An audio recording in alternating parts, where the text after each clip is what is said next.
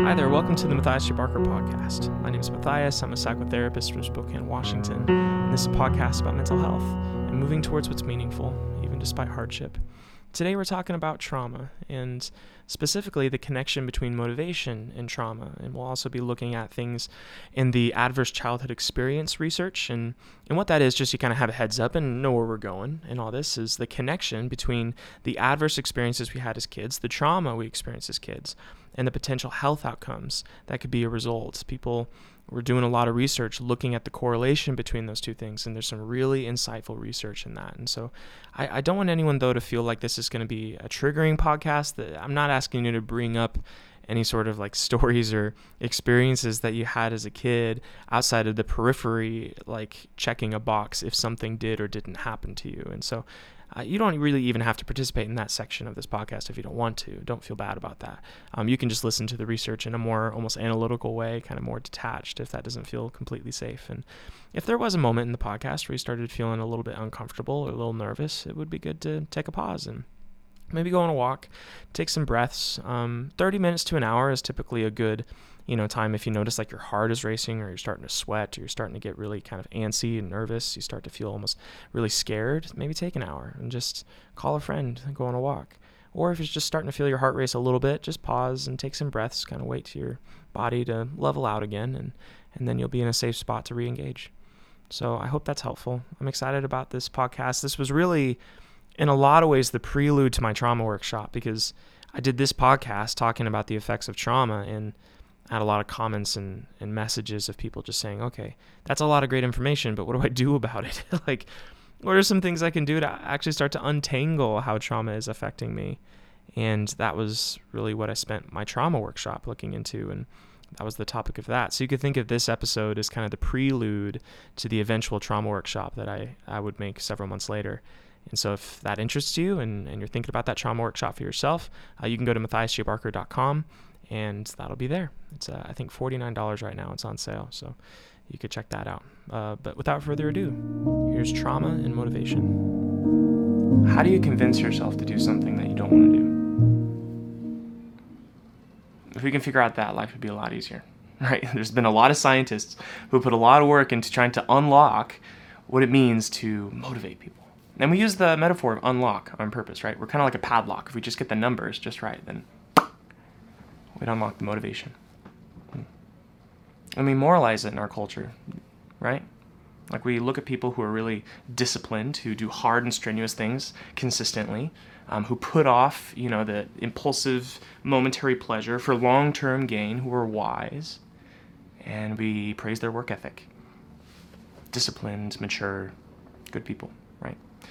We also moralize the negative. If people are lazy or selfish or impulsive or immature, we look at that quite negatively. And what I want to talk about is how trauma and motivation are connected. And when I say that, I suspect that for some people watching, there's going to be a wall that kind of goes up like immediately, because the problem is that when you're talking to somebody who is being impulsive or immature or selfish, the first thing they run to is an excuse along the lines of, hey, look at all these external things that have pressed me to act in this way, and it's not my fault because of all these outside things, and so you should be understanding and give me grace because it's not entirely my fault. And that's a really frustrating rebuttal to get if you're a boss with an employee who's always late, or if you're a parent with a kid that's not getting good grades or whatever. It's like at some point you just want the person to take personal responsibility. You don't want the person to be looking for all these outside things that might be influencing. You just want them to like try harder and work hard and figure it out. But there's often, for other people watching, you've heard messages like that, and that's actually been pretty discouraging, because sometimes there are outside influences that make things hard, and it's not always a matter of just trying harder and not making excuses. Sometimes there's things that need to change in the environment. So there's a distinction here that's worth exploring. What's the difference between an excuse that is valid and rooted in rooted in trauma or rooted in something external, and then what is just like immaturity? I want to explore that a little bit. I want to talk about trauma and how it influences motivation, because I think that's valuable. I work with a lot of kids, About a third of my practice right now is kids. First year of my career was entirely kids. I was working with kids with sexual abuse and maladaptive sexual behavior, kids who experienced a lot of pain. Our team treated everything from human trafficking to pedophilia to kids who were assaulting other kids to kids who experience an assault themselves. And you learn a lot. You learn a lot about abuse. You learn a lot about trauma working in an environment like that. But also, now that I'm in private practice, I have a lot more kids with lower acuity. So kids that come in with ADHD that aren't doing well in school. The kids have anger problems. And what I know that parents often don't know is that trauma and ADHD look very similar. And you have a kid that's hypervigilant, that's easily distractible, that has anger problems, that's not listening, that is impulsive, and you think, oh, Adderall will fix that, but there's sometimes a deeper layer that a lot of people will miss. Because when you're traumatized, when you've gone through something really significant, you react the same way. And, I'll talk to parents when they come in. And if you're trained to know how to ask certain kinds of questions, you'll realize that parents will often freely admit to neglect or abuse of their kid. And that might sound a little strange. Yeah, abusers bring their kids into therapy all the time. And they often have very little awareness that what they're doing is abusive or what they're doing is neglectful. Because it's not obvious, the signs of our own trauma and our own family dysfunction. It's like the water we're swimming in sometimes. And so what I want to do is actually kind of lay out a map for what it means to experience trauma, and maybe like a very practical measure to actually understand if you've experienced childhood trauma yourself. And because it's not always obvious if you have, and it's not always obvious how severe and how much weight we should put into the kinds of things that have impacted us and what kind of impact they're having on us as adults or later in our life. And so here's what I want you to do. I want you to pause this video in just a second. And I put a link in the description of this video. It's called an ACE score. ACE stands for Adverse Childhood Experience, and it's a 10-question quiz that just asks you questions about your childhood and will tell you if you've had an adverse childhood experience. And then depending on your score, there's some implications. So go ahead and just pause the video real sec and go take that quiz and come back. Now, if you got a high score, I don't want you to fret and worry, because there's hope at the end of this video. Because what I'm about to do is share some statistics about what this score can mean and the impacts it can have on you as an adult. But I don't want you to feel like you're doomed or like you're just screwed because you had a really terrible childhood. I also don't want you to despair if you feel like you have a really low score, and so that means that all my pain is just me whining about it. Like I want you to just hold off on making a bunch of conclusions about the score for a second. So what I'm going to do is I'm going to share the implications, the statistical data in reference to your score, but then I'm going to explain a little bit further, okay? So just put a pause on all the worry and concern just for a moment. So I'm going to pull up some statistics here. So scientists looked in to try to figure out if there was a correlation between the experiences that people had as kids and the health problems they're having later in life. And they tested this on 17,000 adults in the initial study. There's been lots of studies after this with thousands of more confirming. And here's some of the things that they found. They found that there was a connection between childhood adversities such as bullying, community violence, death of a parent or guardian, discrimination, or separation from a caregiver to foster care or migration may also lead to a toxic stress response. The study confirmed that ACEs were associated with higher odds of risky behavior, chronic disease, and mental disorders in adults after controlling for relevant demographic and socioeconomic factors.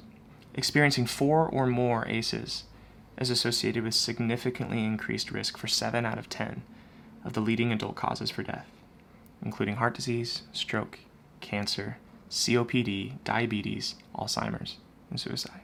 A score of 4 or more has a 32% higher likelihood for attention problems, 4.5 times more likely to be depressed, and 12 times more likely to commit suicide. If you have a score of 5 or more, there's a 10% greater likelihood that you'll have a drug addiction. If you have a score of 6 or more, lifespans on average are shortened by 20 years. If you had a score of a 7, you have a 51% more likely chance of committing suicide. Other studies have found links between high ACE scores in developing chronic disease, higher obesity, autoimmune disorders, or chronic pain. You have a higher likelihood of smoking, you have lower graduation rates, less likely to go to college, lower lifetime median income, higher divorce rates. The list goes on. And like I said at the beginning, there's a temptation to be like, crap, I'm screwed. But wait just a moment, because there's protective factors. There's things that you can incorporate that actually reverse these effects, that protect against these negative outcomes. There's also something, though, that I want to address where some of you watching might have taken that quiz and realized that you actually don't have a high ACE score, but you're experiencing all these negative outcomes, or you have these struggles and you feel like, well, crap, my pain doesn't matter. Like, I'm screwed. Like, apparently I'm just whining because I didn't go through anything traumatic. But I want to just pause for a moment, and there's another thought trail here that might be helpful.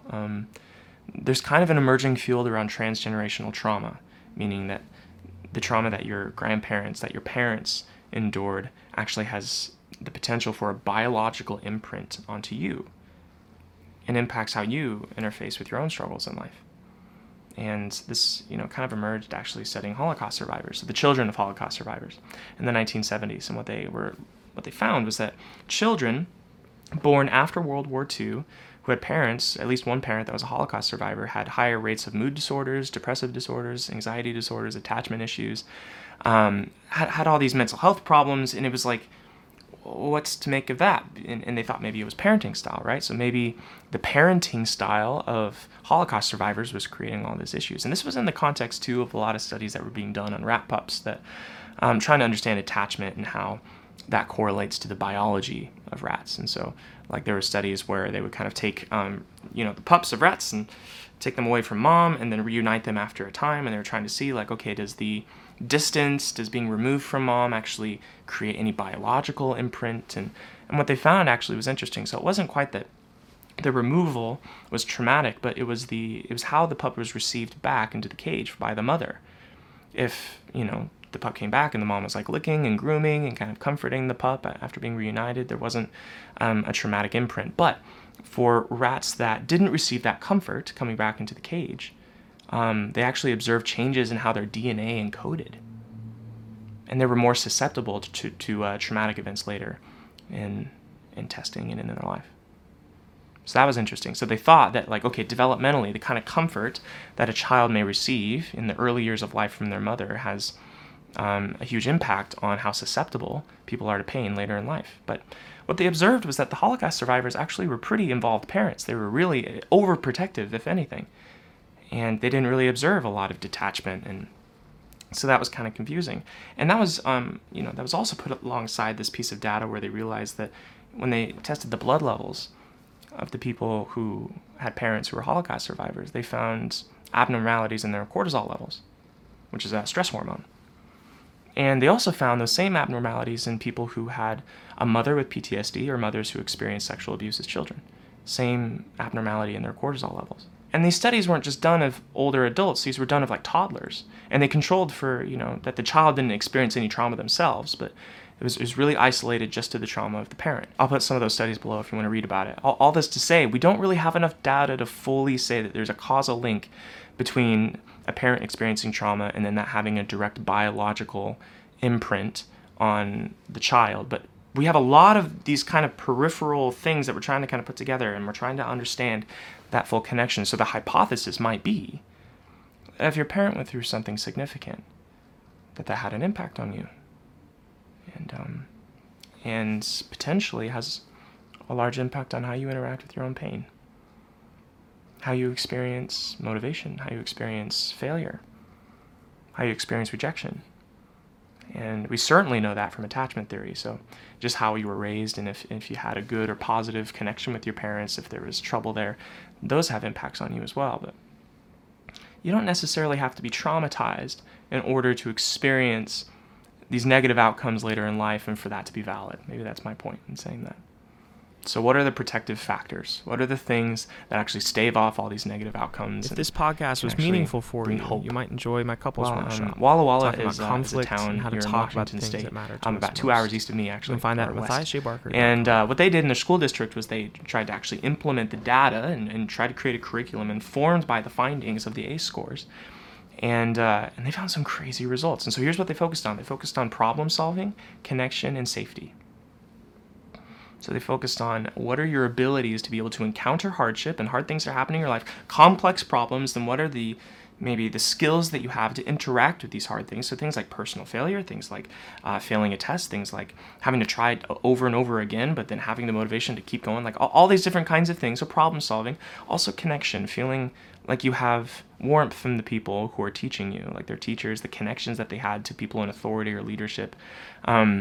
What are the relational skills that these kids had to be able to connect to their peers, but also to connect to authority? So looking at relational skills, looking at also the indwelt feeling of safety.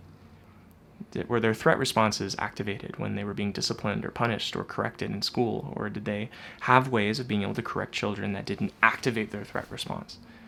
And they found some crazy stuff. Like when they implemented this curriculum, here, I'll show you. They found an 83% drop in suspensions. They found a 40% reduction in expulsions, 75% fewer fights, and 5 times more seniors graduated. 3 times more seniors went on to go to college. Nuts. And this has been actually reforming education across the country with the insights from these ACE scores, because what they're finding is so much of the distractibility, the behavior compliance issues aren't necessarily just rooted in kids being brats. They're rooted in trauma. They're rooted in kids not having the skills available to them to be able to problem solve, establish firm connections, and have an indwelt feeling of safety in their environments.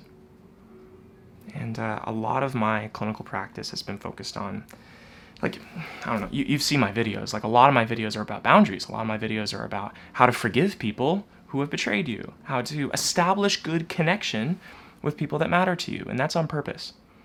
That's actually a huge focus of my trauma work. And of course, there's times that you need to go back into the past, you need to reprocess the things that happened to you, you need to go through that storyline, you need to understand how that impacted you. But also a lot of the groundwork of trauma recovery is in reestablishing connections and building meaningful relationships in your life, how to recognize what a safe and unsafe environment is, and how to work in the environment around you to build a safe environment. And when I start talking about this, there's an objection that comes up pretty quickly, like, because it's asking a lot of the person who endured the trauma. Do you know what I mean? It's like, you need to change in all these ways, and you need to put effort into all these things, and then your life will be better. And there's like a misunderstanding that kind of comes in when I start talking about all the things that one should do if you've experienced trauma. That's like, hey, that's not fair, and that's like a pull yourself up by your bootstraps mentality. That you just need to change all these things, you need to develop all these skills, and then your life will be better. And people reject that and push against that because that blames the victim. And I think that's a complete simplistic, like, I just think it's garbage because healing is empowerment. Like, healing from trauma is regaining power and not... Hold on.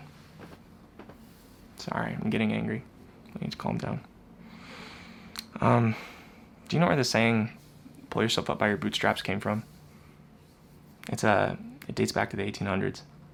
It was first said in a newspaper. It was a joke. So normally when you're trying to get over a fence or a wall, like someone reaches down and like pulls you up by a hand, right? So they're on the other side of the wall. They help pull you up, and then you grab onto the edge of the fence, and then you pull yourself and you get over the wall. So the joke was, there was a guy trying to get over a fence just by pulling himself up by his bootstraps. So the idea of trying to lift yourself over a wall, is a joke because you can't do that because, gravity. So that's where the saying came from. It's a saying used for describing an impossible thing. Like, you're trying to do something impossible without any outside help. And so whenever people are talking to trauma victims or people who have experienced terrible things, and then they say, hey, you should try X, Y, and Z, and then your life will be better, there's this objection of, hey, that's pull yourself up by your bootstrap mentality. But that's not the case. What I'm saying is, you need to reach up and reach your hand up to someone on the other side of the wall so they can pull you up, so you can grab onto the edge of the fence, and then you need to develop your problem-solving skills, and then understand what a safe environment is and isn't, and then build safety around you. And that's pulling yourself up on this fence and getting over to the other side of the fence. And the other side of the fence could be healing, flourishing. And what I worry some people do, well-intentioned, maybe, but what some people do is they're saying, like, it's fine being on the other side of the fence. You didn't choose to be on the side of the fence where you're all traumatized. You didn't choose to be in the situation you're in. And you don't have to work hard and do all these things because you're fine just the way you are. And it's external events and everything else needs to change around you. We just need to break down this fence. We just need to break down this wall because it wasn't your fault that you were placed here anyway. And the truth behind that is, like, it's not their fault that they're on the other side of the fence. It's not your fault that you were traumatized and all these terrible things happened to you as a kid. Absolutely. That doesn't change the fact that you need to get over to the other side of the fence. And maybe we need to do some work societally and systemically to break down that wall. Absolutely. But in the meantime, you need to get over the fence. Because sitting here in the wreckage of things that you didn't choose for yourself isn't flourishing. And you don't have to stay there. You can reach up. You can reach out to a counselor, to a mentor, to a church, to community, to people around you. You can learn what it means to trust other people and to identify who are trustworthy people and who are not trustworthy people. What does it look like to be vulnerable? What does it look like to be open? Those are skill sets. Those are muscles that you can develop over time. And you can pull yourself up into something better. And that's not pulling yourself up by your bootstraps, because it's done in community. It's done with other people around you. It's done as a community effort. And it's going to be difficult. And it's not fair that it's difficult. But it's an option. And I want that for you. I want you to feel that the things that happen to you don't have to determine your fate. And that if you press into people you love, and that might start right now, because maybe you don't have a lot of people around you that you love and that you trust. So that might just start with a counselor. And it might take 3 to 5 tries to find someone that is helpful. Not everyone knows how to pull someone out of, over a ledge or a fence. Not everyone has the strength to do that or has the right strategy. It might just start with reading a book on trauma. It might just start with watching videos like these and pressing in moment by moment, step by step, into something that's more connected, that's more advantageous and efficacious in the world, like you're problem solving better, and something that feels more safe. And that's a huge part of healing. And motivation changes when you're in a space like that. You'll find that motivation is a lot easier when you feel safe. Motivation is a lot easier when you feel that you're well connected to other people, and that you actually have the skills to problem solve in the environments that you're in, to create flourishing, to create an environment that matters, where other people flourish as well as yourself. So, those are my thoughts. I hope you have a great week. I'll talk to you soon. If you're ready for the next step, you can find my trauma workshop at MatthiasJBarker.com.